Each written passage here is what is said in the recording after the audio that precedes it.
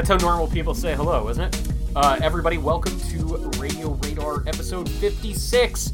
My name is Anthony John Agnello, senior social editor and your host. This week on the show, we do a deep dive into Titanfall 2, which is way better than any of us thought it was going to be, and not for the reasons you might think. It's actually the campaign that kicks ass, not the multiplayer. After that, we take a little look into the future of 2016. Yeah, everybody is acting like the year is over, but there are a lot of good games still on the horizon, and we break down for you which ones we think are the most exciting. And finally, we take a look back at the rest of 2016 to take a look at games that you may have forgotten are out there. We have some strong recommendations if you're looking for something to bolster up your fall gaming.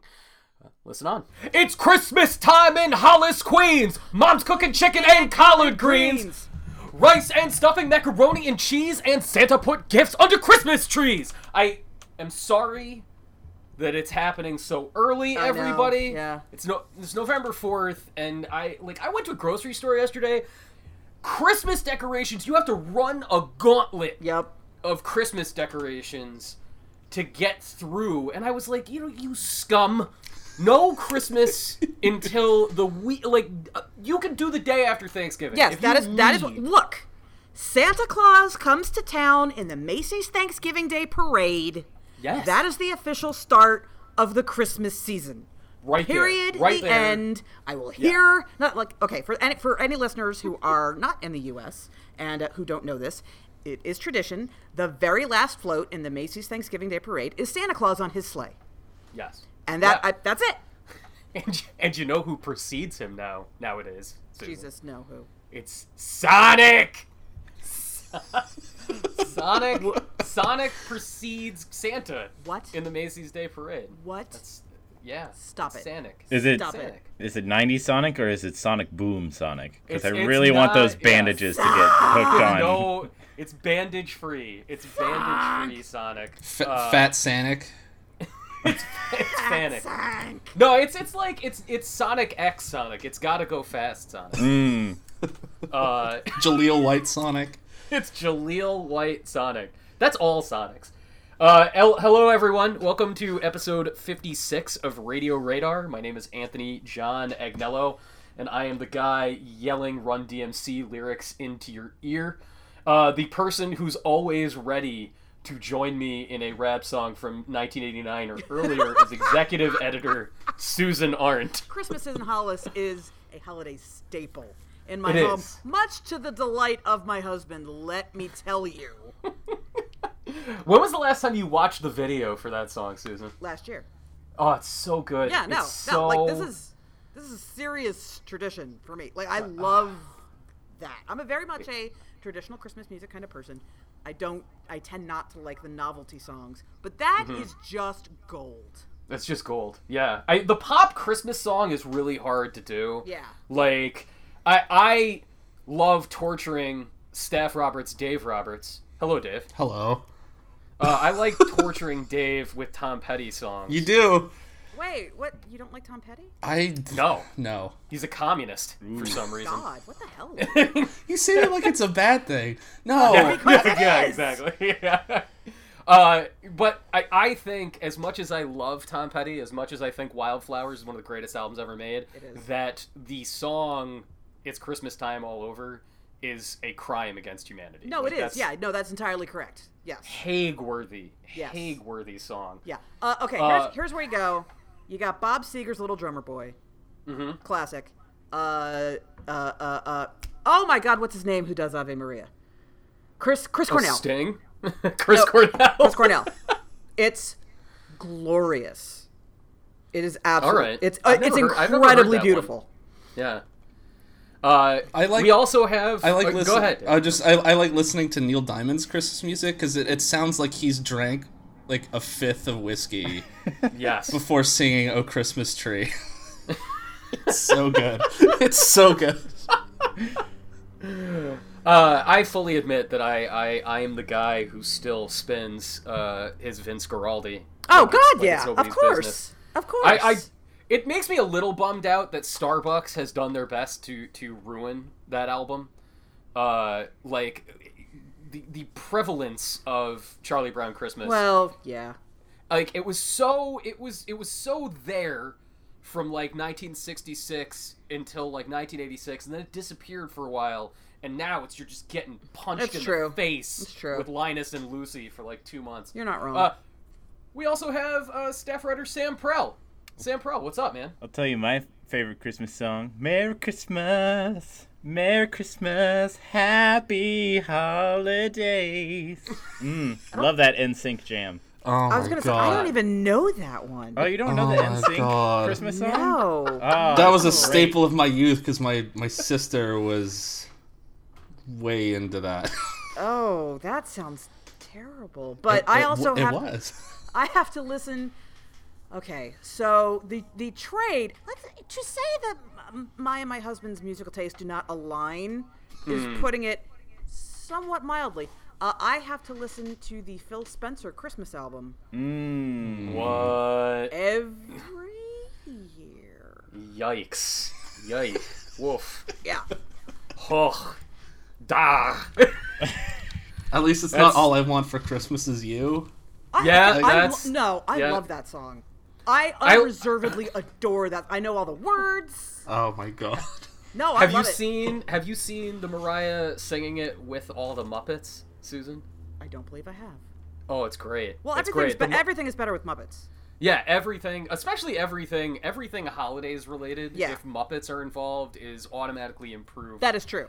10%. Yeah. I will actually say that Titanfall 2 would be amazingly better if you could have like some kind of Muppet involvement. If you could, if your Titan looked like Sweetums.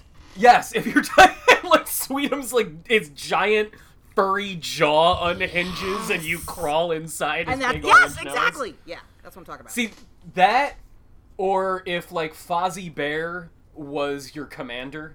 He's like, okay, pilot, now we are going to learn how to do the jump pack. That would be the shit. That is the weirdest Fozzie I think I've ever heard. He had kind of like an Eastern European bent there. Yeah, that's right. That's Kazakh Fozzie Bear. That's Fozzie Bear by way of Borat. It's like Lupo, the fish thrower. Ludo? What's his name? New Zealand. New Zealand, that's it. Yeah. That's it. Oh, I don't... Yeah, he throws and he's boomerang fish. Yes. Yes. Or what if one of the Titans was just Michael Caine as Scrooge? Like I would. Oh, that would be. I would do that. If just one of the Titans was just Michael Caine. Yeah. Okay. Like, yes, that would be okay. amazing. But I need a Pepe the King prawn in there somehow. I'm a Titan, okay? I'm invading your base, okay? This makes it sound I would like take we're the Swedish chef myself. It's really It's when they capture the chicken point. Bird taking over at point C.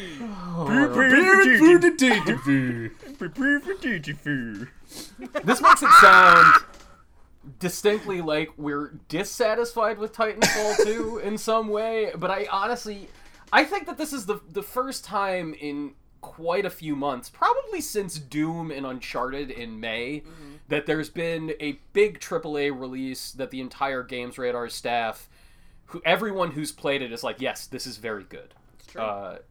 Titanfall has united us.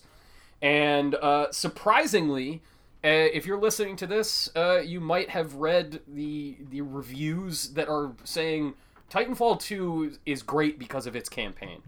And holy crap, is that true? Yes. I'm a few hours in, and I freaking love it. It's just so smartly made. Like, it very much feels... Dave Houghton and you, Dave Roberts, have described it as almost having a Nintendo-like feel. Yeah. But there's an air of it that it reminds me of the way that people used to think about level design when 3D games on PCs were really first starting to become a viable thing. It reminds me a lot of the level design in classic shooters like Dark Forces, the Star Wars first-person shooter, where you're in these levels that it's not just a corridor, but it's not this huge wide open space. It's just very smartly designed to organically put you in positions where you have to do interesting things, like cool platforming and shooting in a certain way, and it's and doing really 6 cool. slides across the floor and then shotgunning someone in the back, and it's rad as hell. Oh my god. Yeah, no, Dave, walk us through the premise of the story at the beginning. Yeah, of the story's not like, it's fine. You have this rebel faction that you're a part of, and there's it's a direct to DVD sequel to Starship Troopers. Yeah, That's basically, the like, yeah, story you're this quality. rebel faction. You're the colonists that are out among the stars, and the IMC is this faceless corporate giant that is just going to these planets and killing these colonists and taking over their land and exploiting their resources. Like you do. It's basically every Gundam. Yes. It's every Gundam, but all, instead of bad guys who wear like really cool helmets and capes, they all have brohawks. Yeah. The asshole soldiers all have the Voss from Far Cry 3 brohawk. That's the look when you're in the IMC. Yeah. So you guys are on sort of, like, it's not quite a last-ditch mission at first, but it's like, we have a really good opportunity to strike a huge blow, so you go on this mission, and shit goes sideways. And you're basically this low-level infantry person, and one of the last pilots in the area ends up getting killed, and transfers control of the Titan, of his Titan, to you.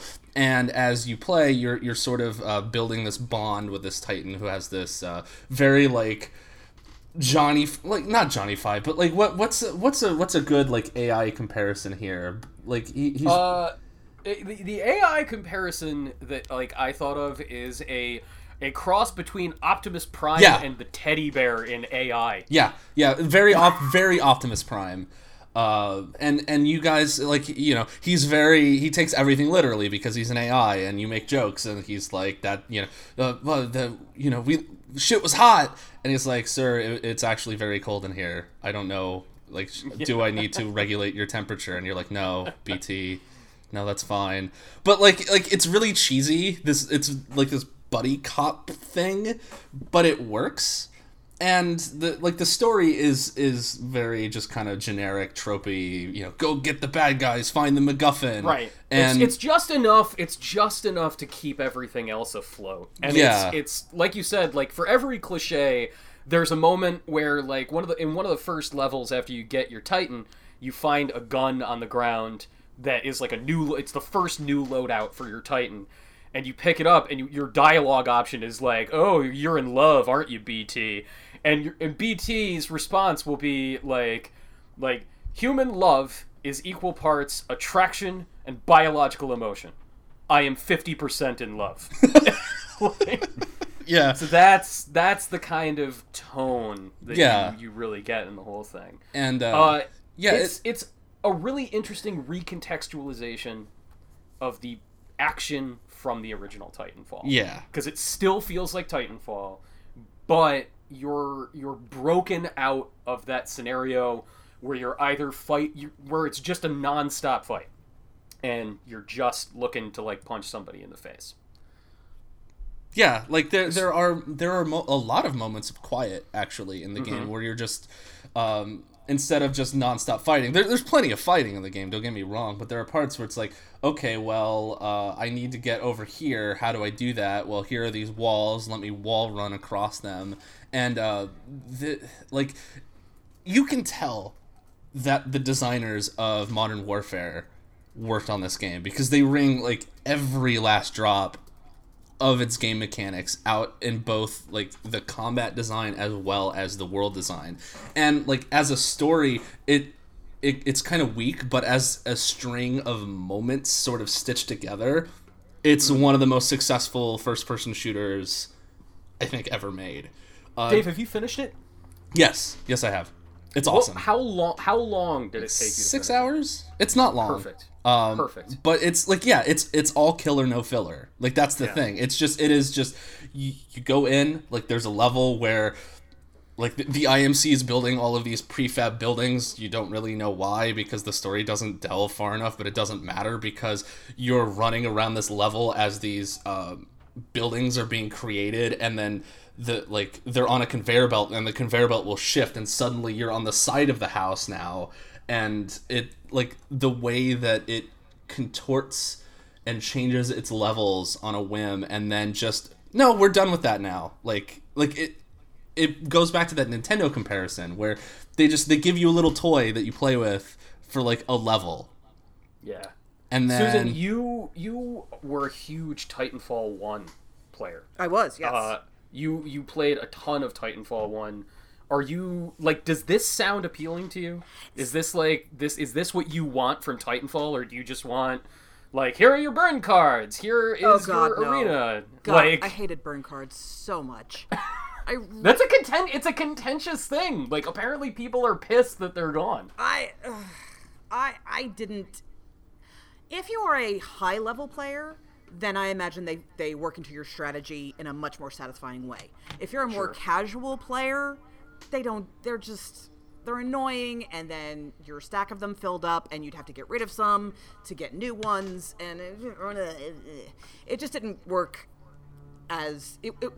They were supposed to kind of be like power-ups in Mario Kart, that kind of thing, and they just didn't work that way. They just didn't. Right. Yeah. So yeah, I mean, here's the thing. So I played Titanfall. I love Titanfall, and then I played the first tech test weekend of Titanfall 2's Titanfall multiplayer, and hated it.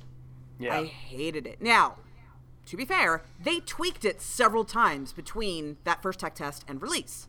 Mm-hmm. So the multiplayer that I played has been retuned and it no longer exists. Fine.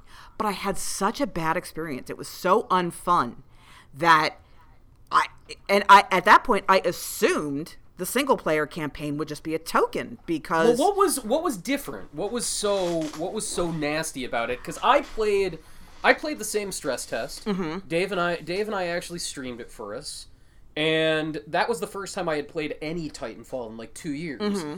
And I enjoyed it well enough, but I'm really, really bad at competitive shooters. Well, I'm not great myself. I'm okay. I'm never the best and I'm never the worst. I'm always like right in the middle of the pack.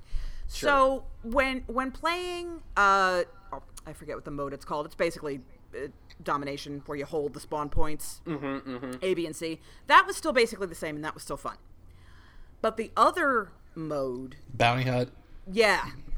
Yeah. Which I played at E3 and loved. Had a great time. You were dead in seconds. And you never knew why. Yeah. Something killed you. See, You're like, oh, okay, well, I died again. and the funny thing is when I played it, like, that's just how every competitive shooter feels to me. Right. It's like, oh, I'm here, now I'm dead. Oh, I'm here, I'm gonna run over here, now I'm dead. Yeah. So like, But that what was they just... did in response to that, because that was the reaction a lot of people had, was I'm dying too quickly and I don't know why. They tweaked some things like how far away you could see an enemy player, whether they were outlined or not, how your gun's range, stuff like that, stuff to prevent someone from like 5 miles away shooting you and taking you out. So, sure. But so I just figured the single player would be just this token effort, because everybody complained that there is air quote single player in Titanfall. Like, that campaign, like the DLC campaign that they released later. I was like, guys, it's not. Stop it. No, enough. So I thought it was just here's a single player campaign to shut everybody up. But now. Yeah. Everybody's telling me how it's just incredible, and it's making me wonder, well, should maybe Titanfall just drop the multiplayer and just be a single-player game from now on? And I honestly think, like, so Titanfall was going to be this big deal. I mean, at E3 2013, it was everywhere. Every building you'd walk into, EA had, like, brought a life-sized Titan statue. That thing is so cool. And it was awesome. It was so so cool. And it was the moment where the founders of Respawn, Vince Zampella, and these are the Infinity Ward founders, the Call of Duty creators, and it was right when all the nasty details about their departure from Activision came out, and this was it. Titanfall was going to be the game to buy an Xbox One for before the Xbox One came out. Sure. This was also when everybody was so pissed about the Xbox One's price that the Kinect came with it, that it was they were like, you're not going to need discs, and it's always going to be online. But this was the thing that everybody was like, nah, all that doesn't matter. Titanfall is going to be awesome. And then everybody was playing it when it came out in the spring of 2014, and by summer of 2014, nobody was playing it. Like a week later. Dude, like a week later. Like a week later. Yeah. It was gone. And it's not that it was bad. I mean, I think everybody on this podcast right now played it consistently that spring in 2014, right? And you played it for a really long time after that, Dave. Right? Yeah, it was the game, I don't... I'm not terrible at competitive shooters, but I just don't... Oh my god, my dogs. I'm so sorry, everybody. It's okay.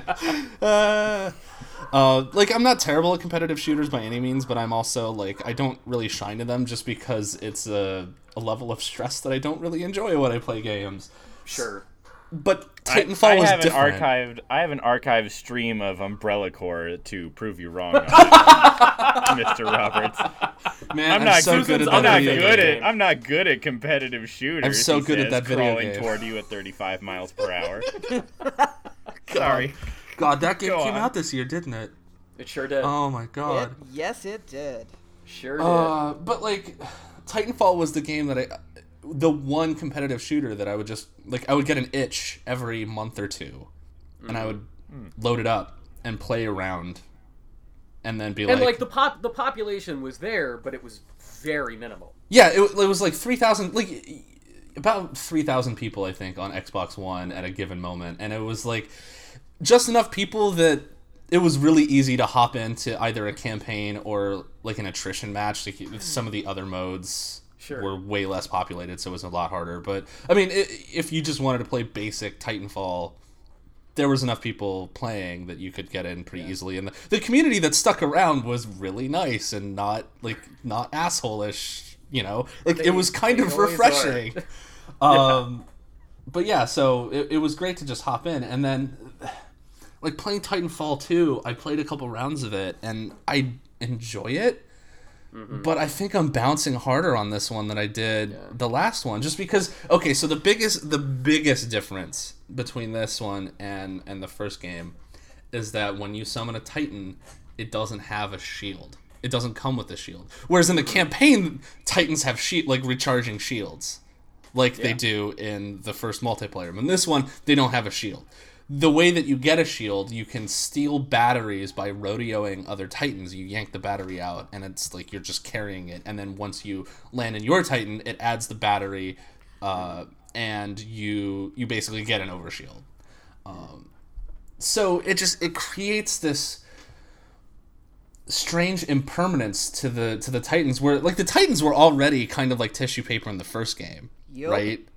And now you summon a Titan, and it's gone in minutes if you're not careful or if you don't steal a battery or whatever. So it makes the Titans feel even more inconsequential than they did in the first game. And that's such a bummer because the Titans have so much more personality and so many more different common types of loadouts now. They're Tone has this semi sort of lock on where the more that you shoot and hit them, this reticle appears and you hit R1 and it launches missiles that launch right at it, and it's awesome.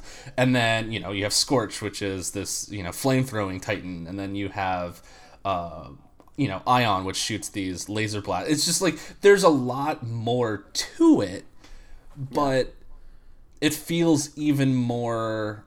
Well, I mean, the grand revelation here is that Titanfall's world, its aesthetic, the story isn't that interesting, but the idea of these mobile suits and this version of the sci-fi warfare with mech things is totally captivating, and it's totally fun to play in that world, but it's not...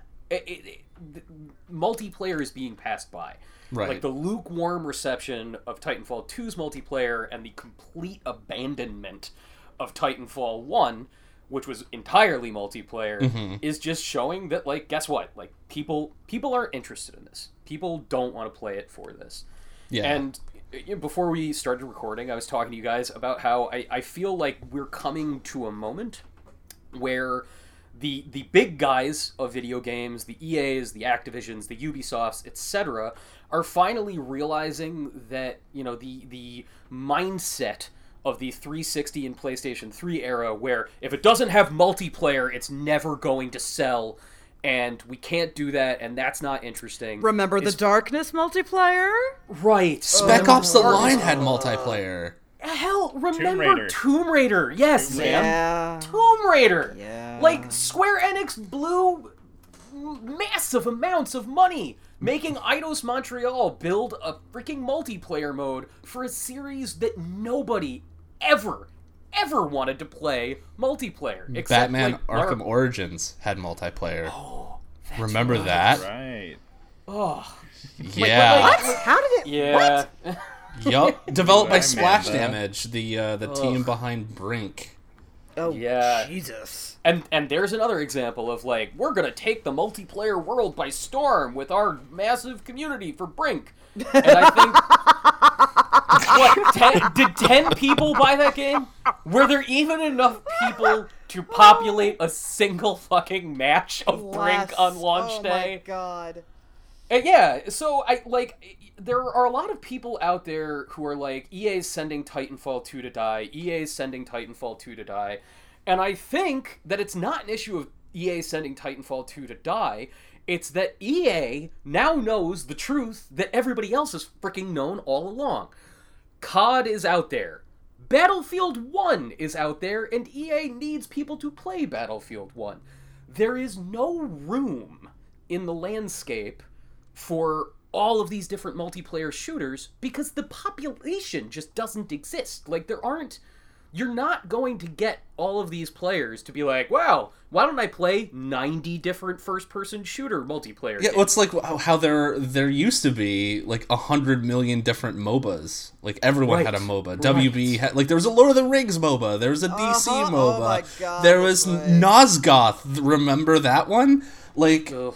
Yeah, and, you know, they all got shut down because if you didn't have League of Legends... Like, there's League of Legends, there's Dota 2, Smite hangs on because it's, like, this weird outlier that, like, people who don't like League of Legends or Dota play because it's different. And then there's Here's the Storm, which will stick around because it's Blizzard. Like, Right. that's it. That's it. And, like, EA already has Star Wars Battlefront. There's your big populist. That's your first-person shooter that's going to sell to the people that don't even play shooters that much.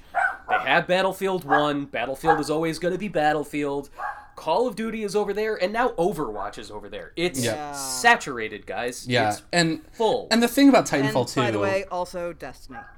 And Destiny. Destiny, Which, yeah. like, I don't... Like, Destiny, like, I put in its own category. Like, you know? Like, Destiny exists in that weird space... Like, between, like, do you like Diablo? Do you like the Halo?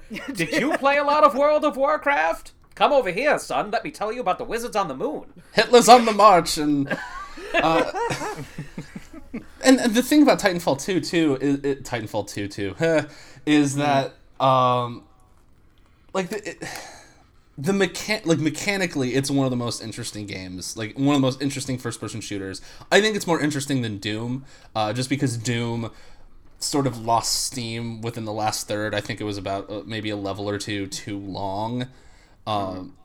Whereas Titanfall 2 like knows when, okay, we're done. Like that's it. You get this game, 6 hours, that's all you need.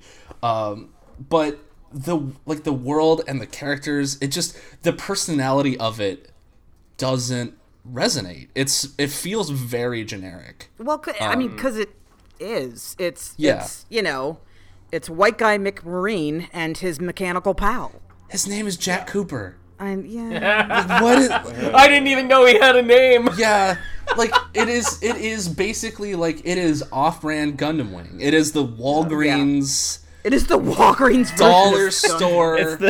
It's the present that your grandmother gets you when you asked for the Call of Duty, and she gives you a box that says like Call of American Duty's Hero Call. Soldiers. Yeah. Duty's Call. Yeah. Call I of got you the Heroes. Wii at the drugstore, and it's just like a $40 box with a crappy motion controller and Super Lario Brothers, like this weird sort of ROM hack. Like that's kind of what Titanfall 2's personality feels like, and that's But yet, I don't know. But yeah, everybody yeah. says it's awesome. But it's awesome. it's And it is awesome. super good. Sam, you decided that you were skipping Titanfall 2 despite how awesome the campaign is for very different reasons than Right. we've been discussing. Well, so Titanfall 2 has been more so than any other game in recent memory the product that has crystallized the power of marketing in my mind.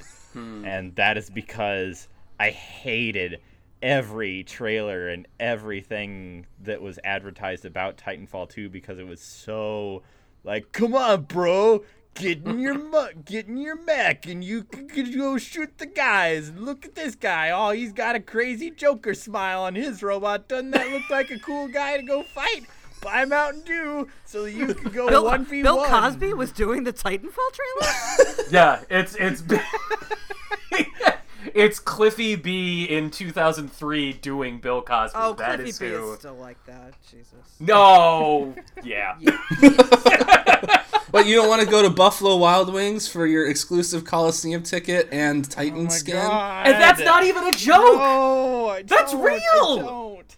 Yeah. I go to Buffalo Wild Wings. Well, I do, but I don't want to go there just so that I can 1v1 somebody who called my mother fat on Xbox Live.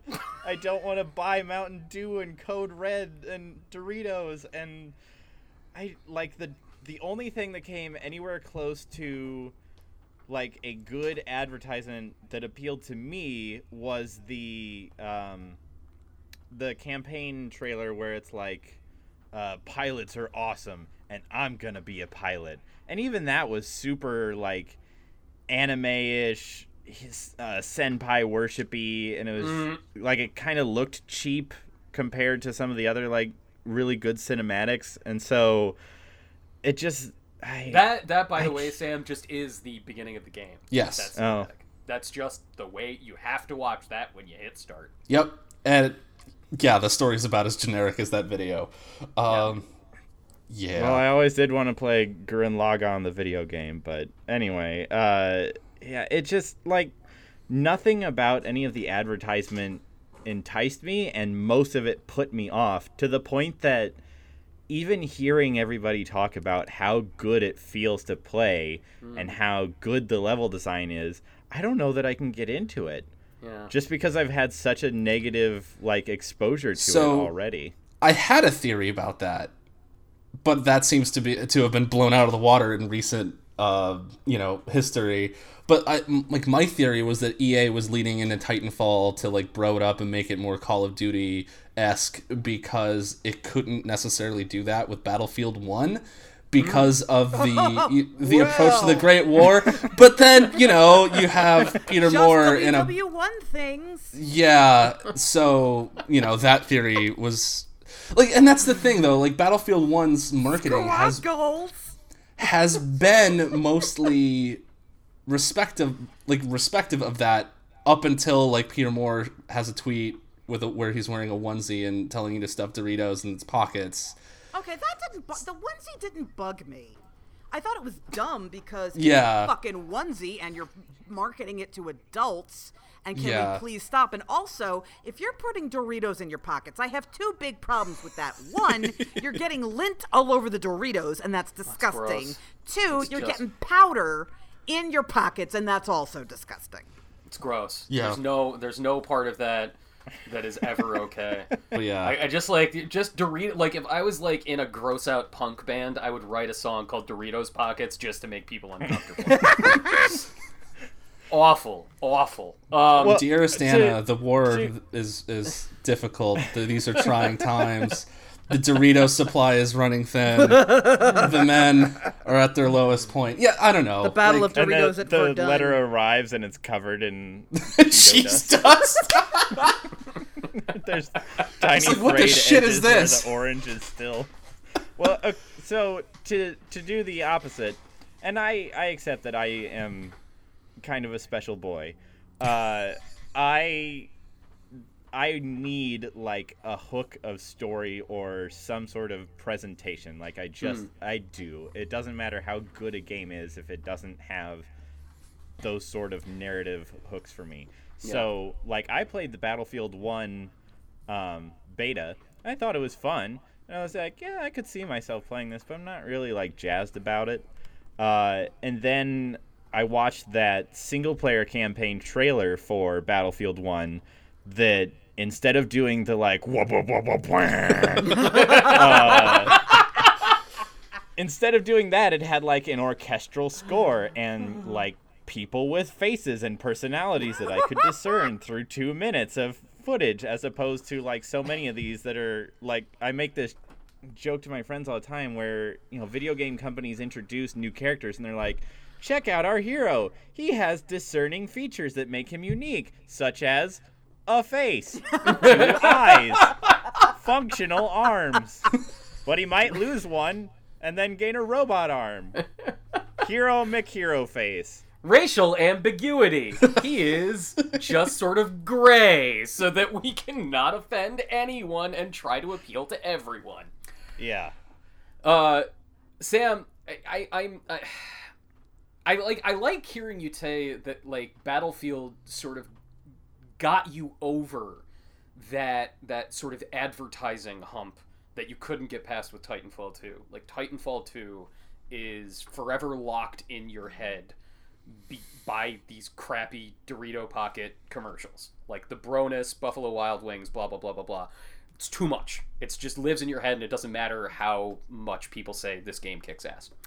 I think that this leads into our next topic very, very well, because I am the same way about another series.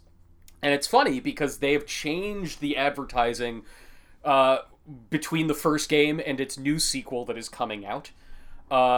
We are going to talk about the games that are populating the rest of 2016 and which ones we think are promising, and one that I have no interest in playing. You couldn't, literally, I would not accept money to play it as a job.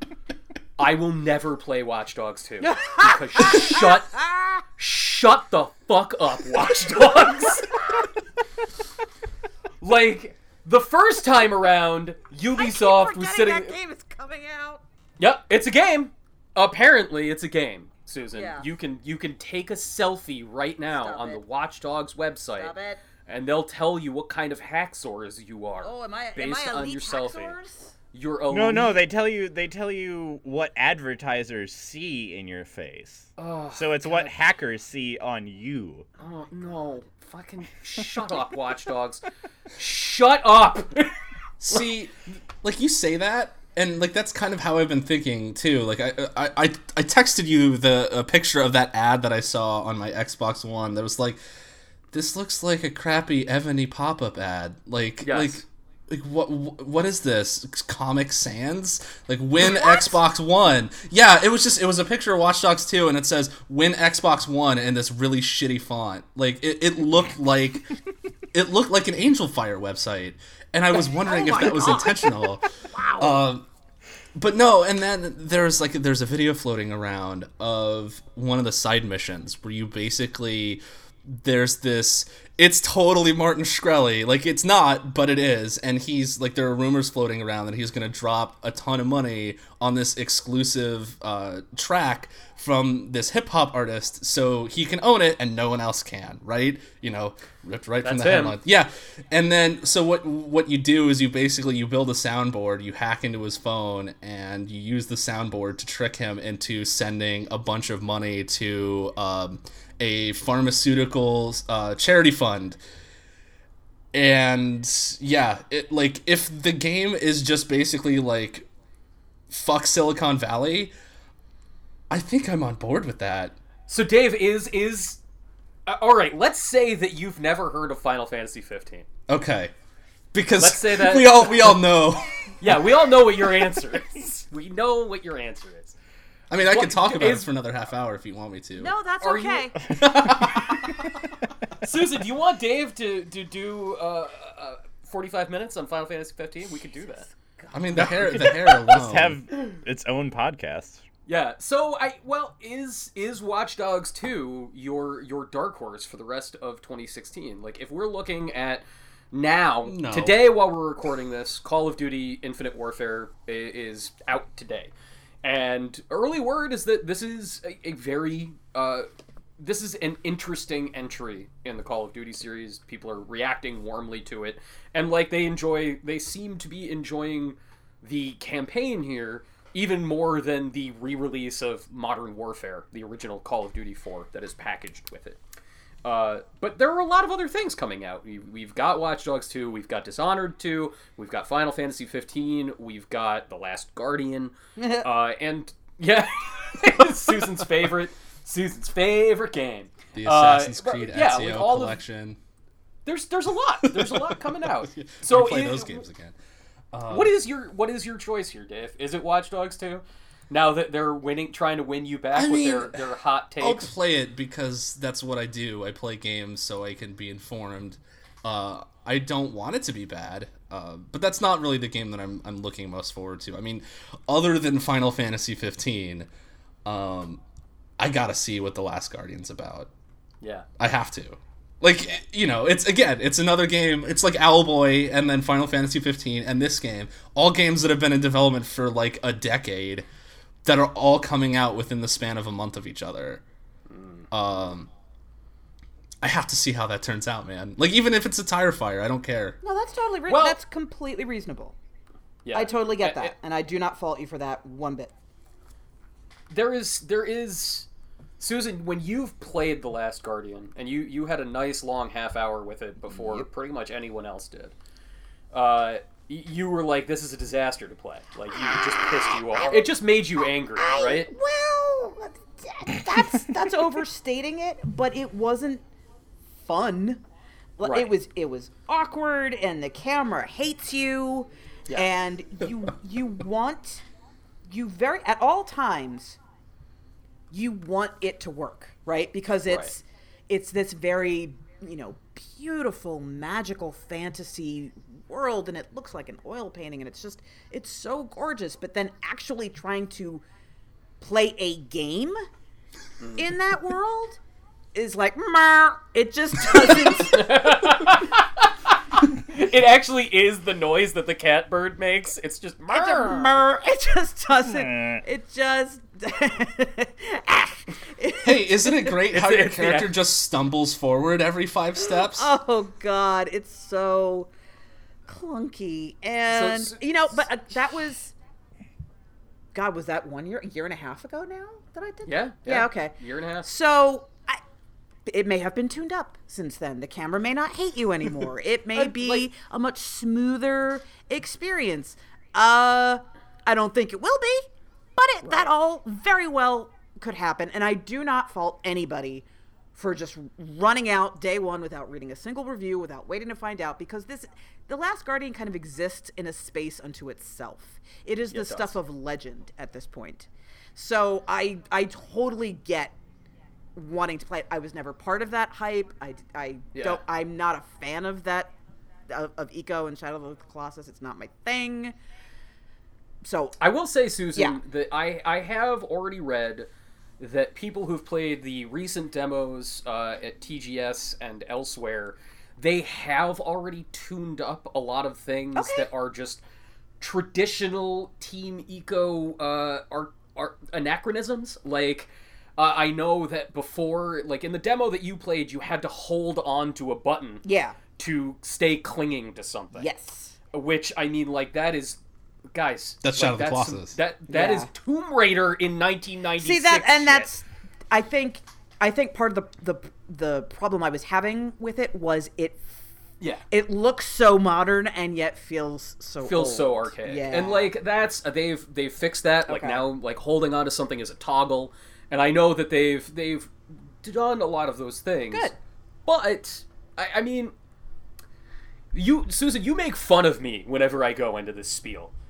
but the it's broken because it's supposed to be. Oh God, don't Like, just. I'm not doing that. All right, I'm good. not doing it's broken. It's supposed to be. But like, it's almost like Team Ico and Fumito Ueda's team at Sony Japan, which, you know, like, this is it for them. Like, he's gone. He's only been a freelancer finishing the game for a few years now.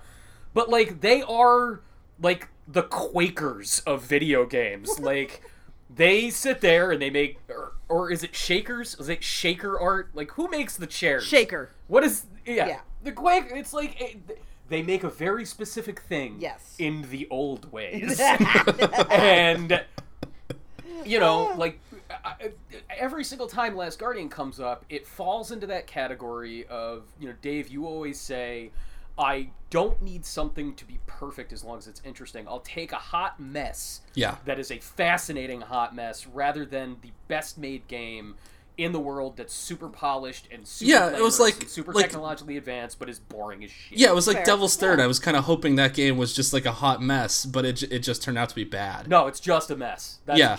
It's just disastrous.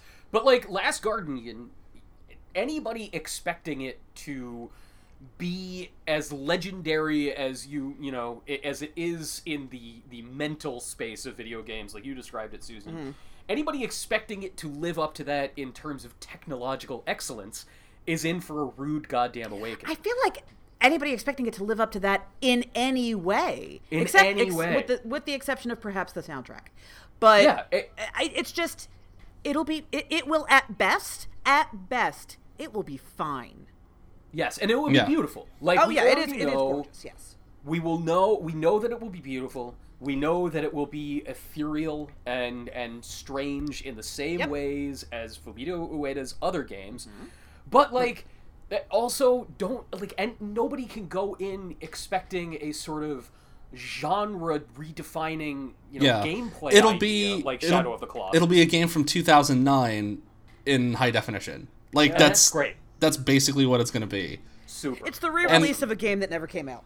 Yep. Yes. Yeah. Yep. And awesome. Sign my ass up. I am in. Susan, what's yours? What's the game that is sitting in the 2 months left to us this year that you think is really going to be something special? If we're talking about something special, then I have to go with Final Fantasy.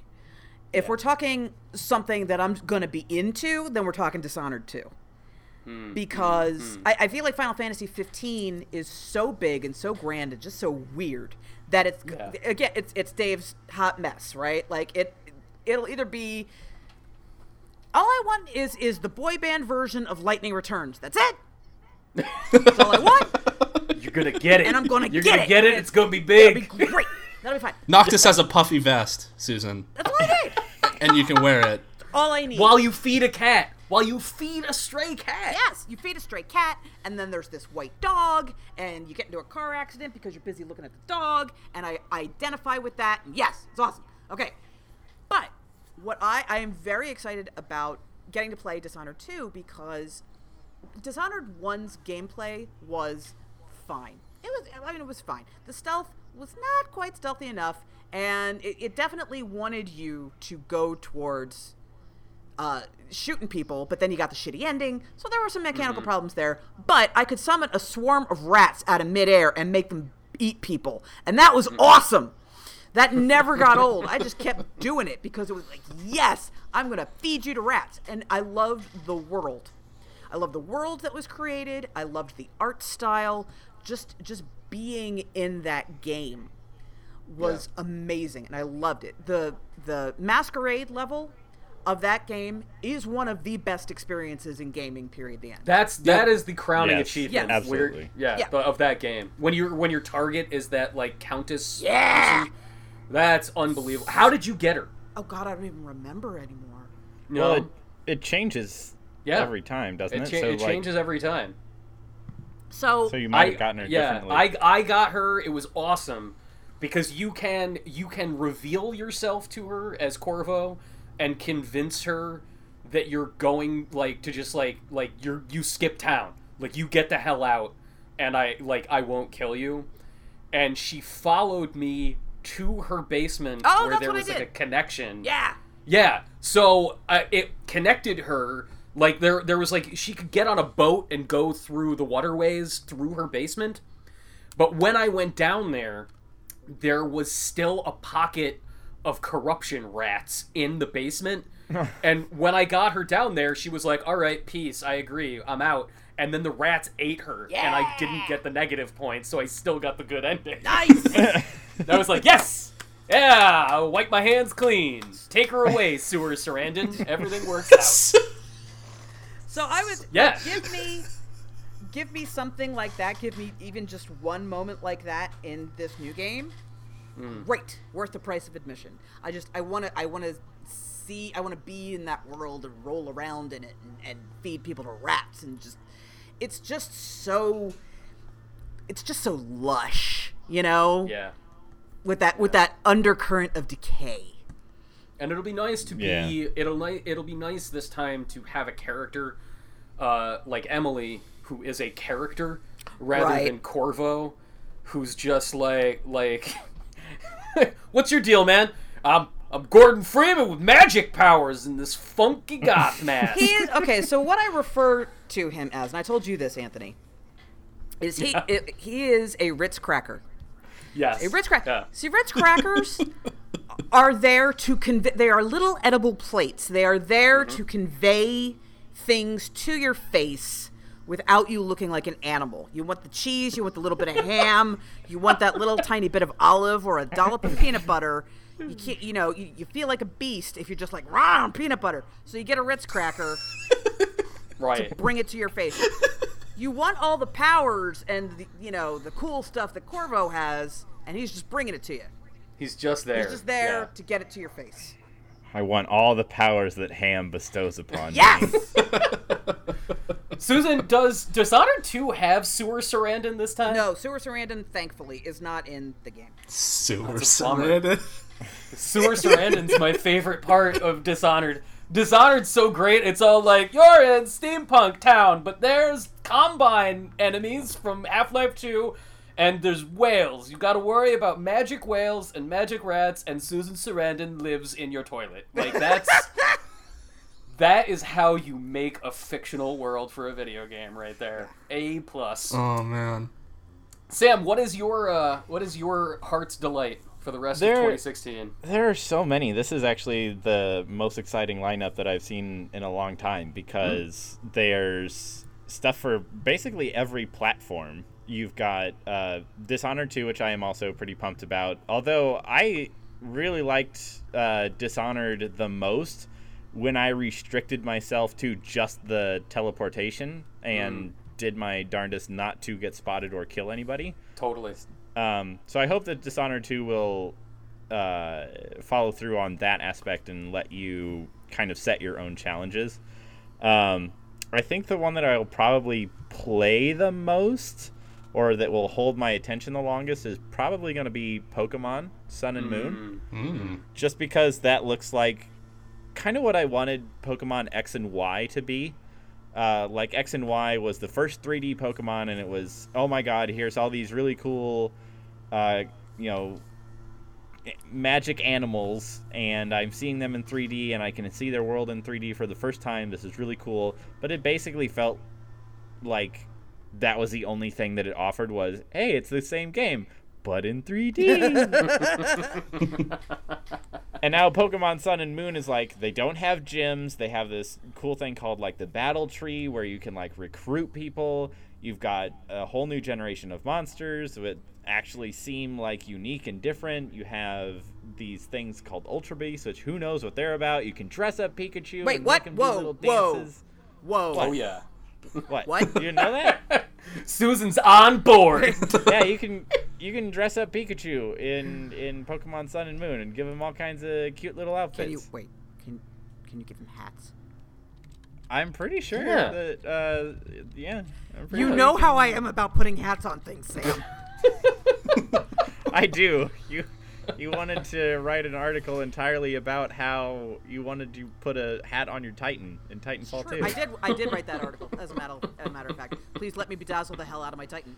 But yes, one of the reasons why I love Final Fantasy 13-2 so much is you can put hats on chocobos. Yep. Yep. No, you will be able to put hats on Pikachu. I'm in. And I'm in.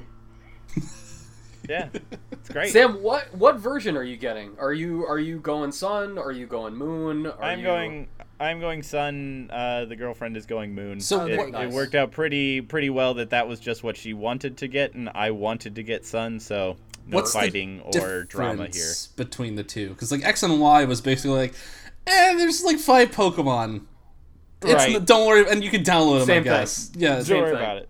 Yeah. Well, I mean, so yeah, it's largely the same. I mean, they always are, but Sun takes place during the daytime, Moon takes place during night, so certain Pokemon show up in different locations. Oh, It's interesting. more contingent, and certain story elements happen at different events and times of day, so you Okay. kind of actually progress through it differently. Some Pokemon have different evolutions in them. And, of course, there's the legendaries that you can only get from one or the other without trading. So I'm gonna tell you guys. I'm gonna confess something here. I'm gonna confess why I'm a terrible person. You've never played Pokemon? All right, no, I've played plenty of Pokemon, Okay. but I went ahead, and when Amazon put up the pre-orders for its exclusive Steelbook edition with both Sun and Moon in it, you know, the kind of crap that's gonna sell out in 2 seconds, and all the pre-orders disappeared in like a hot moment. Yeah. Oh, I got a pre-order for that. I have no intention of playing that game, and I'm just gonna. You have keep a it sealed. problem. You're that guy. You have a... I'm gonna keep it sealed, and then I'm gonna sell it in February so that I can buy the limited edition of Persona 5. Son of a. I'm a monster. Wow, you're a jerk, man. Yeah. I mean, I don't blame you, but Right. But I'm an asshole. you are. I understand where you're Yeah. coming from, even if I turn my I nose don't. up. I don't Right, approve, like, there's- but I get it. There's somebody listening to this right now wearing an Oshawott hat who's like, I'm gonna kill you, Anthony. I'm gonna find you. I'm gonna kill you. And I'm like, I can't blame you. It's like in Kill Bill when Yeah. Uma Thurman's like, if you're still sore about this Yeah. when you grow up, you gotta come for me. I get it. But like, sorry, Wait a dogs. minute. Okay, I'm gonna wait.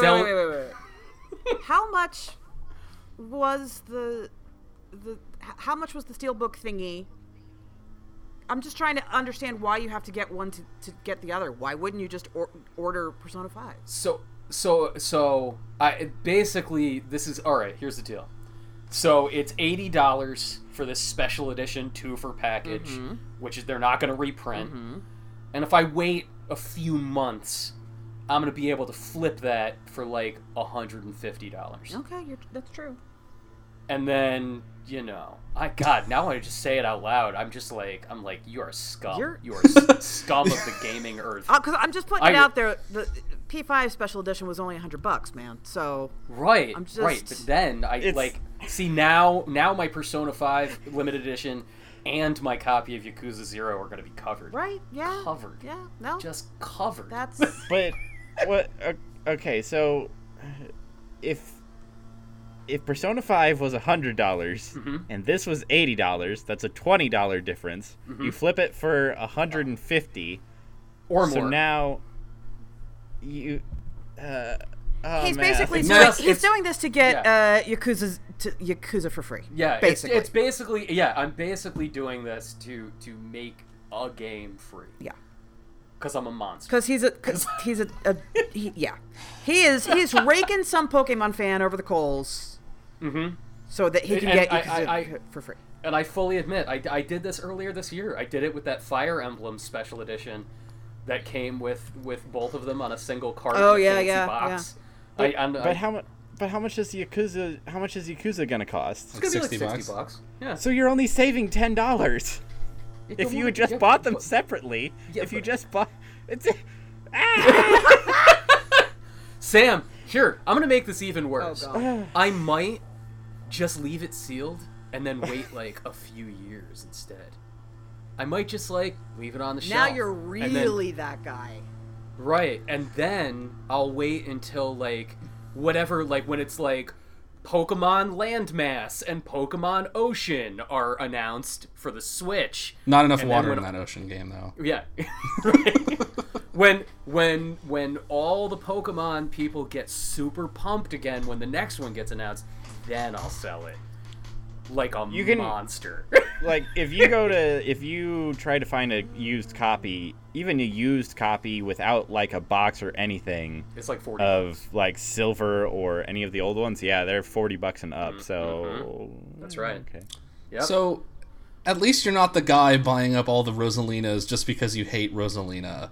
No, I'm still no, not that guy convinced is that was guy's a real freak. thing. Yeah, I think that was just a collector being a goofball, right? I bought a Rosalina and a Ness amiibo just to put them in my mouth. Yeah, you did. Yeah, you did. You did do that.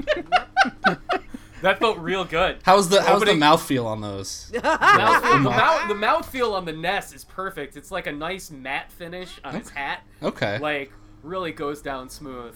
Everybody, if you want to see somebody putting a Ness amiibo into a beer and then shotgunning it, that is on the internet. Okay, for you. we need to explain this for people. So Anthony is himself a collector of video game, both games and memorabilia and paraphernalia, and he has a friend who is also a hardcore collector. But he, the friend, is one of those mint in box guys. Yeah, and like doesn't even display these things. He buys them, puts them in a closet, and then just leaves them there. Oh, that's terrible. Right? And like, so now who's the monster? No, still So- you. Still you. It's So still, it's still me. So this is back when amiibo were much hotter and various ones were impossible to get. So not only did he take Ness, which was very difficult to get, out of the box, he dunked it in I a put beer, him- yeah, and then pounded it. and then stuck it in his mouth. Was your friend there, or did you just send him pictures of this? We just we filmed it and then immediately sent it to Oh him. my God. Yes. Yeah, see, like Ness was buying Ness was the thing that broke me on Amiibo, because that's when I waited in line at a GameStop for 2 hours because it broke their servers. Yep. Yep. Yeah. You are a monster. Yeah, I am. So, to close out our rest of 2016, I was actually going to say Gravity Rush 2. But Gravity Rush 2 has been delayed to 2017. It's now coming out in January. Okay. So I can't have that as my answer. I will say, like, January is going to be goddamn bananas. We Yes, were it just is. talking about this. Like, in a single week, we've got Gravity Rush 2, we've got Yakuza 0, like... Resident Evil 7. Resident Evil 7. Dragon Quest 8. Dragon Quest 8, all in the same week. And, like we're Kingdom going... Hearts as well. Oh, that's right! Kingdom Hearts One day. 2.8. All of the Japanese I games don't- come out on I- one day.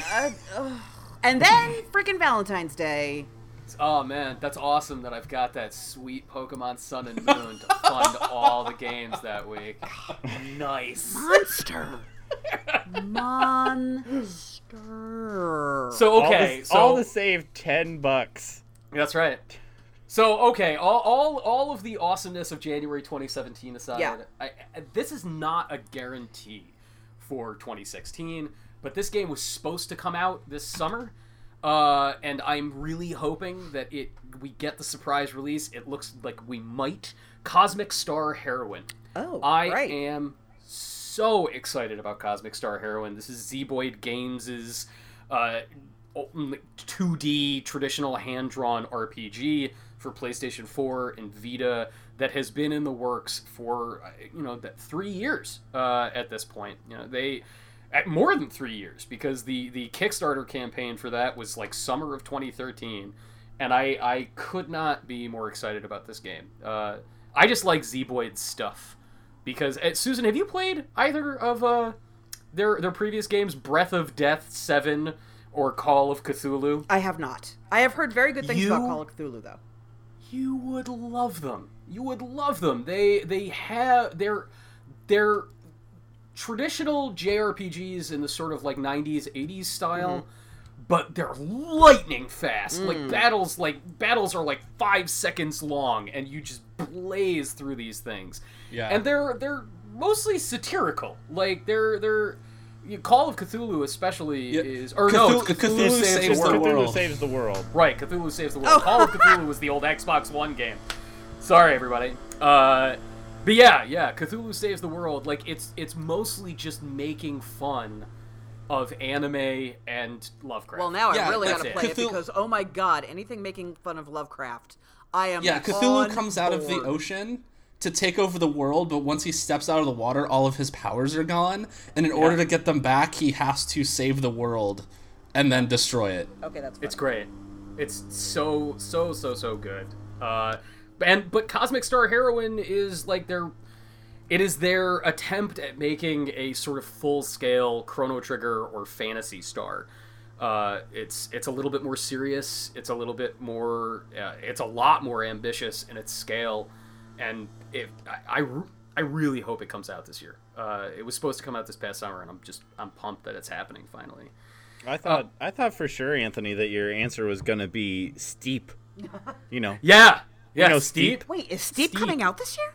Yup. December.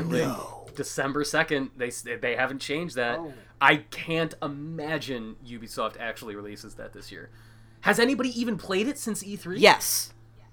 Oh, really? Not me. Another member of our staff, Lucas Sullivan, yesterday, as a matter of fact. I was gonna say just yesterday. Just yesterday. Oh, well. Yeah. I mean, is DJ Atomica in it? If there's no DJ That's the wrong Atomica, publisher, dude. no deal. I'm out. Oh if wait, there's no that is DJ totally Atomica. the wrong publisher. That's EA. That's SSX, bro. No. DJ Atomica is a pan-extreme snowboarding video game connoisseur. DJ Atomica is like he's like Clint Eastwood in the old westerns. Like he shows up where he's needed. He transcends space and time. And does battle with his mortal enemy, Steve Aoki. Yes. Yeah, only one of them can control the cake of destiny. Oh my god. And it will be DJ Atomica. It will. God damn it! I will fight in his army.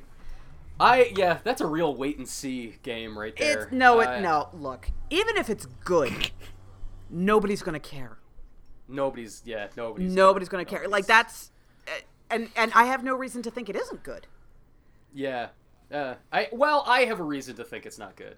Is that I have not cared for a Ubisoft open world in a while. Okay, well there's that. Yeah. And I enjoy playing the Far Cry games well enough, but I would never say that I'm passionate about them. And like every time Ubisoft's like, we're announcing a new IP returning to it's like, oh really? Interesting. And then they're like, with an open world, and I'm like, I will see you next year, Ubisoft. Where you climb towers so you can stop it. I'm out. Yeah. Stop. Well, like when they announced this new Ghost Recon Wildlands, i.e. Ghost Recon, we made it every other game we make. Like, guys. Yeah, it's Ghost Recon : Far Cry. Yeah, it really is. Yeah, which is not to say that it won't be fun. No, not at all. But not at all. I mean, like in the same way that Corvo is a Ritz cracker. Yeah. Like Ubisoft makes the Cliff Bar of video games. Like it doesn't matter if it's the macadamia nut or peanut butter. It's the same goddamn sludge in a wrapper every single time. And it'll sustain you for a long time. It will. It is calorically dense. Yes. But it is not nourishing. Yeah. There you go. Yeah. We can boil video games down. Anything, any situation in video games, we can make a food analogy. Food analogy. It's our gift. It's right there. The Last Guardian is going to be a nice steak tartare. Connoisseurs will love it, but everybody else is like, why are you fucking eating that? That's not cooked, man. It's not cooked. So that's the rest of 2016 that is ahead of us. We also wanted to just take a moment. 2016 had Sam's like, this is a banner like season. There's a lot of great that's coming out. The entire year has been very solid. 2016 has had there have been probably fewer huge peaks, but just a lot of consistent highs. And right from the very beginning in January, and there were so many good games that I think it's worth looking back and saying, here are the games that not enough people played because they just got buried in the rush. So, Susan, kick us off. What is your 2016 game that didn't get the attention it deserved, and you want to draw people's attention back to it here as the year comes to a close? Because I think I know what you're gonna say, and I don't want to double up.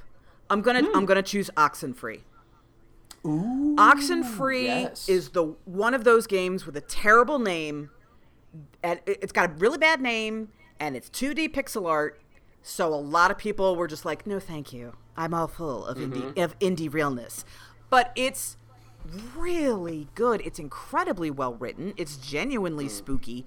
It's not at all cut from that indie 2D cloth that so many games are cut from at the moment. It's really something special, and its storytelling is really remarkable.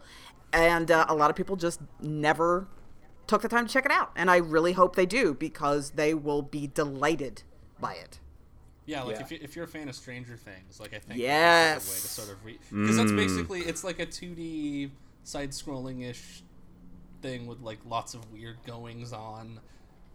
It's got the teen drama and comedy, but it's also really dark. It's super dark, super dark, spooky. There are secrets to find. It's really good. It's way smarter and more sophisticated than you think it's going to be looking at it. And I will say that Oxenfree does something that every narrative adventure game maker has been trying to do. It does what David Cage has been trying to do for a decade better than he has ever even come close to doing, which is the dialogue system. Yeah.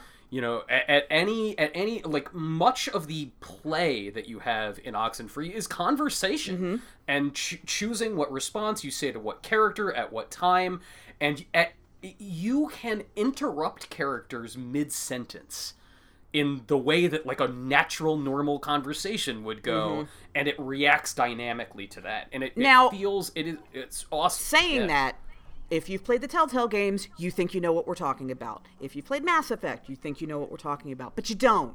It feels so much more authentic. I strongly urge you to give it a shot. It's on both Xbox One and PS4. Also on Steam, if you'd rather. Yeah. I think there might actually still be a Humble Bundle going when you listen to this. Like $9 gets you that and a bunch of other games. Awesome. So... is somebody now continuing the podcast on a motorcycle? Yeah, no, I want to give a shout out to the Odin Sphere leaf blower that is currently outside my window, of course. Yeah, Odin Sphere leaf blower! Oh my god. They normally do this on Monday, but I guess they're doing it on Friday now, and right outside my window. It's great. They're keeping it real. It's awesome. Well, it really helped build a dramatic crescendo to your the Oxenfree. The Humble. Yeah. So anyway, there's Oxenfree, and it's really good. You can get it on Humble Bundle.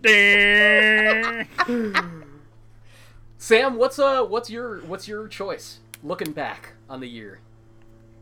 Okay, so as a fast joke, Uncharted 4, because everybody was looking forward to that, and then it came out, and nobody said a word after it was out. It's so good. It's so good. That game is so goddamn good. But my real answer is Stories, The Path of Destinies. Yeah, that's a good game. Kind of in a similar vein like you guys were talking about, it has a horrible name. It's bad, dude. Yeah, it's a terrible name. It is Video Game The Subtitle. That's rough. And it also like relies very heavily on the whole like you make choices that matter thing. And everybody has heard that a million times, and kind of like how you were saying, if you've played Mass Effect, you've played Telltale, you think you know how the Oxenfree conversation system works. You've played Mass Effect, you've played Infamous, you've played all these things where, you make important choices. This game does it in a much more satisfying and robust way. Yes. It handles things like chapters in a book, and the fact of restarting the game and making decisions is woven in not just as a gameplay mechanic, but it is part of the story itself. So, like, this is a very minor spoiler because doing a playthrough of it takes like an hour and a half to 2. But then you get to the end, and I won't say what happens, but something happens, and your character gets transported back to the beginning of the game, and he remembers what happened. So he's like, I need to make different choices, and I need to see the way that this unfolds so that you can get the ending that you want. So it's kind of like a choose your own adventure that takes into account all of your previous decisions in a very satisfying way, because you are basically getting multiple endings, and you get an ending just as you start to kind of get tired of the game, and then you're like, all right, now I get to go to the next chapter, sort of thing. And the gameplay itself is also like, it's a top-down Diablo-ish, but it's a very satisfying combat. It's quick and very nimble. Is it PC only? No, that is on PS4. That's on PS4. You know what, man? That just sounds delightful. It's good. And you and Dave have both mentioned it to me before, and because it's named Video Game the Subtitle, Yeah. I always forget. I even now, it's Stories the Path of Destiny? Yes. God, that's Stories the Path of terrible. Destiny. Why didn't like, somebody say bad. something to them? Do you think it was like the worst haircut of all time, and every single time they demoed it or like brought it to other developers at GDC, everybody was like, "Yeah, man, looks great." Did you see that shit? Stories the called Path of Destinies is actually its second Oh, title. God. Oh my god, what? Because when I saw it at PAX as a preview, it was called something different that is equally generic, and I can't remember what it was. And Butt Star, a hair pretty adventure. and I'm pretty sure that I heard somebody make the video game the subtitle joke. I don't think that's a joke unique to me. I'm pretty sure I stole that from someone. Man, Stories the Path of Destiny. Manos, the Just- Hands of Fate. It is very or Manos, Hands, the Hands the of hand. Fate. Yeah, but like at least like Manos is a proper noun. Like there is something to latch onto there. Stories the Path of Destiny sounds like it's like the video game one of the kids would be playing on an episode of Home Improvement. Oh, wow! You're not Yeah. wrong, As they make man. wild gesticulations with their hands, like Yeah. playing the controller. Yeah. Yeah, it's like they're playing a Kinect game while holding a stick. It's just wild. It was originally called Stories the Hidden Path. Oh, Oy. oh my god, Oy. guys, come on! Just It's really man. good, and you should play it. It's No, really I good. believe Call you. it- Yeah. Yeah. You've described it before, and it sounds really interesting. But that name is. They needed to focus test that, man. Oof, yeah, cripes. Yeah. So mine actually, Susan, I think you thought I was going to say I Severed. did. And I'm saving Severed for our end of the year podcast. Okay. Because things might change. There are a lot of things coming out. Final Fantasy 15 looms large, and as I look back on Doom and Uncharted 4, there's just so many things coming out this year, that came out this year that I think are excellent and are wildly worthy of people's time. That said, I think Severed goes in the category of perfect game for me. Like I Severed goes next to Pac-Man Championship Edition and Tetris 89 and Super Mario Brothers 3, where I'm like, Picross. holy shit, Picross, where it's Yeah. like every element of this thing is exactly where it needs to be. And like Drinkbox Studios, I have monumental respect for them. I remember right when I got my Vita, I got my Vita in 2012 for work, and was kind of having that moment of like, boy, do I wish I didn't spend money on this thing. That was before the Vita got amazing. And, when I played Attack of the Mutant Blobs for the first time, I was like, wow, the meme saturation in this is annoying, but this game is great. And I felt the same way about Guacamelee, and I love both of those games, but Severed was a moment where I was like, Drinkbox Studios is one of those studios that just needs to be watched, because they're, like, Severed is special. Yeah. That said, the game that I do want to remind people that it exists is Enter the Gungeon. Yes. Because Enter the Gungeon is goddamn awesome. And this is a game that, like, I think a lot of people were playing it when it first came out. We actually had them, Dodge Roll Games, on our stream the day it finally released, and they were so excited because they were so nervous. This is the studio's first game, and they were like, Devolver got in touch with us this morning. We've already made back all the money they loaned us. We're not going to be homeless. And I was like, great, guys. Awesome. Congrats. But, like, there were a lot of people playing it for a few weeks after it came out, but it just really disappeared from the sort of consciousness of the gaming landscape of 2016, and I can get why, because, you know, like Susan, you said, like, it doesn't have that 2D indie game thing that all indie games have, and, like, you know, Enter the Gungeon, if you just see a screenshot of it, you're like, that looks like every goddamn thing on Steam I've ever seen. But when you see it in motion, it's filled with personality and soul, and it's just, like, really fun. It's been a long time. Yeah, I've been, you know, I'm constantly yelling at you guys about all the Sega Genesis games I've been playing lately, but playing Sega Genesis games again reminded me that there was a time where if you played a game and it was really difficult, it didn't matter that you couldn't finish it. You just liked playing the quick little parts of it that you could. Like an arcade game. Like, an arcade game wasn't built to really be completed unless you had $5 in quarters in some, like, rare moment. You were there to get 6 minutes out of this really cool experience, and then if you could plumb further into it, you would find more. But that initial experience is satisfying enough, and Enter the Gungeon has that. There's just, like, it just feels right, and it's funny. Like, it's dumb, and it's funny. Like, the entire premise, that shoots the word bullet. Yeah. There's a gun that shoots the word bullet at enemies, who are little waddling bullets with tiny little stubby legs. With tiny little guns that shoot bullets at. And the whole game is predicated on the idea, like, at the center of the gungeon is the bullet that can kill the past. And, like, my lizard brain can't not laugh at that. So, yeah, like that, and it's on PlayStation 4, it's on PC, it's on everything, and it doesn't cost much, and it's awesome. It's great. Remind yourselves that this game exists.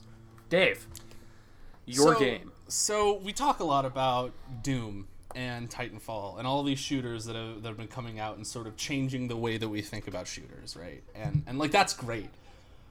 But I feel like a lot of people are forgetting Superhot in that conversation. Oh, you love that game. And I love that game. And it kind of breaks my heart that game isn't part of a larger discussion about, like, what a shooter can be.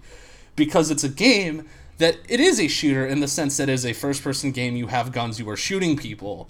But by stripping it down to its core essence, so, like, guns only have a handful of bullets. You have to take guns from other people. Time only moves when you move. So, like, you move forward, and that's when the enemies move. But if you stand still, everything slows down to this, like, almost as if time is standing still. Like, it moves forward a little bit, so you have to stay on your toes. But it's very slow. So it turns. Does a leaf blower increase in pitch? Yes. As you move while you play? Yes. It's really weird how that happens. I think that I might be the only one that has experienced that, though. I can't confirm or deny. But the way that game, like, takes the shooter element and turns it into a puzzle game, and in, like, this very three-dimensional environmental puzzle game where you have to make deliberate movements. And it's like the Matrix game that we always wanted but never got, because it takes all of those amazing things that you would do in the Matrix by slowing down time. Basically, like, punching a dude in the face, taking his gun from him as it flies in the air, and then shooting him, and then shooting another guy, then throwing your gun at another person while dodging the bullets that he shoots at you, taking his gun and gunning him down, and, like, all of the bad guys just explode in these red crystalline shards. And then when you finish a level, it plays everything back for you in like, full speed. So you just watch yourself in this ballet of bullets and carnage and death, and it's awesome. And it's like, it's one of those games that it's like, it's only 2 hours long, but it gets so much out of its core concept without a moment wasted. And then there's the overarching story, which is this very Videodrome-y sort of, hey, there's this illegal video game on the hacknets that you can download. On the deep web. On the deep web. You shouldn't be playing it. There's lots of weird stuff going on, but I'm going to play it. And oh, I can't access the third level because there's a password block, but suddenly I know the password. That's weird. The game keeps kicking me out and telling me I need to stop playing or I'm going to get consumed by it. That's weird. The words that I type into the chat program are just saying mind is software. That's weird. Like it's self-referential, and it does the kind of the BioShocky would you kindly stuff, but it's never like, whereas BioShock is a very serious game, this game is a very self-aware kind of game. And so, like, it wants to be this very fourth wall breaking thing, but it wants you to be in on the joke too. So it's a really cool, really really fun, interesting game. What is that on? Is that on? It's on Xbox One and PC. Is it not on PS4 at all? Not yet. Not yet, right? Okay. Yeah. Damn. Yeah. But no, and the thing, like, I was a little worried that it wouldn't work on Xbox One, and there's some stuff that, like, because they can do a little bit more with how the program works on a PC, they do a few more tricks with the sort of the fourth wall breaking, because you're essentially logging into a virtual computer to play Super Hot, and you can scroll through different folders on this computer and look at little weird programs that show up and log into chat rooms and stuff. But the Xbox One version is mechanically just as good as the PC version, and then there are like challenge rooms, and it's super cool. I can't recommend it enough, especially if you like shooters like Doom or Titanfall, which are doing these really interesting things with what a shooter can be. Man, Yeah, that's I finally need to sit down and play Super It's- Hot. I've had it'll it take you installed on my PC forever. It'll take you 2 hours, like Yeah. maybe 2 or 3 hours, just play through it in one sitting. It's awesome. Anthony, did you Maybe ever play Her Story? Did you ever get around to it? Oh, Yeah. No, I didn't finish it because I was playing it on my crap, iPad 2 from 2010, and it kept crashing. Okay. So I began Her Story like a bunch of times, and I've played enough of it that I've gotten through like I think like 6 or 7 of the little vignettes. Oh, okay. That you search for, but like that's it. Like I didn't even come close to finishing it or seeing. Because, like, finishing it is seeing everything, right? Well, like no. You do not actually have to unlock every single video clip to finish the game. You will. Oh. You can get the story, seeing half of them. Sure. All right. Yeah, I did not. I mean, like, I got like an hour out of it last year.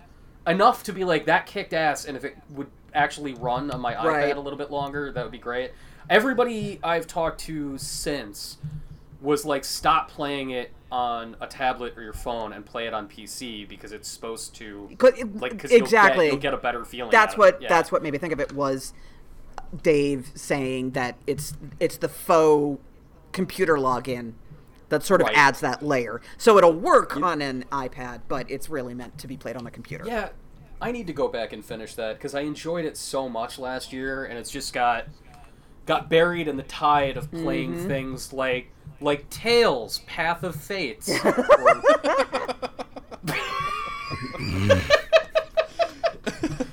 Tails, Path of Oxen. Oh boy, brother, boy, boy, oh boy. Chosen Paths. Well, everybody, I think that brings us to the end of this week's show. Thank you so much for listening. As always, all of the games that we've talked about at the end of this are out there, and the games that we talked about in the middle of this will be out soon, and the game we talked about at the very beginning has robots that will make the funnies at you. You can follow all of us on Twitter at twitter.com/gamesradar, and you can go to gamesradar.com where there are the delightful things. This week, Susan loves this story, I love this story, but everyone should read this story because they will love it after they've read it. We have a feature on Voodoo Vince, and go read this. It's on our homepage right now. It's about the creation of this wonderful old platformer for the original Xbox that is coming back on Xbox One. And it's the kind of thing that I am very proud that we publish. It is a genuinely delightful read. So highly recommend that one. Highly recommended. And our latest addition to the family here at Games Radar, which is, I'm going to pronounce her name wrong, but it's Zoe Dela Hunty Light. Am I saying That's my that best correctly, guess. Susan? Yeah. Right, Dela Hunty Light. Zoe has only been with us for a couple of weeks, but she is publishing kick-ass stories, one of which is a guide to actually baking the food that you find in Skyrim. Really, really fun. So go check that out. And you know what? Leave us a review on iTunes. Like, if you want to just give us some stars, we like that.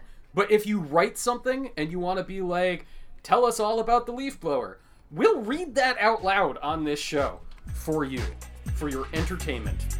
Yeah, everyone. We'll see you next week. Bye-bye. Bye, everybody. Bye, everybody. Leaf blower left too.